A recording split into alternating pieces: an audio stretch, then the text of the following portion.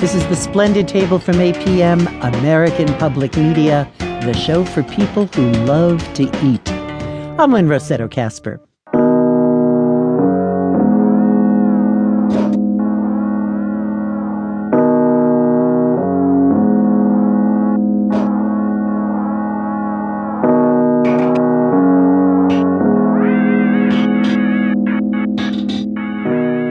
I picture a secret Madhur Jaffrey society of Indian food fans, her disciples covertly identifying themselves by flashing open their coats to reveal her first cookbook, in tatters, taped together, clutched to the heart. No one in their right mind would ever give up their copy of An Invitation to Indian Cooking, nor the 19 books that followed, covering every corner of India. But then there's her new book, Vegetarian India, a journey through the best Indian home cooking. Madhur, it's so good to have you back. It's wonderful to be back with you. Yeah, I'm thinking about all the books. I lost count quite a while ago of all the books you've written. And you've talked about vegetarian eating before.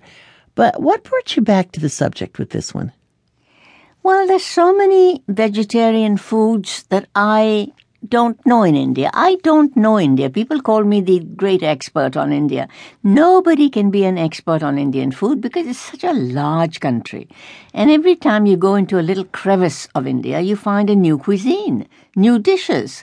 So I thought this time I'm just going to go around all of India, as much of India as I can, all the nooks and crannies that I've heard about but have not visited, and see what's lurking there, what good things are lurking. And this time I thought, I'm not going to fly everywhere. I'm going to go by car. And anything looks good on the road, I'm going to jump out and taste it and write about it. How are people eating vegetarian food? Who is eating it? How do they serve themselves? How do they eat lunch? If they're working, do they eat in the workplace? Do they go home? And if you're an ashram and serving vegetarian Indian food in India, what do you serve? Is there a philosophy behind what you're serving? So all these are questions that I have or had, and I thought I'm going to get all the answers and present Indian vegetarian food in a very intimate manner to the American audience.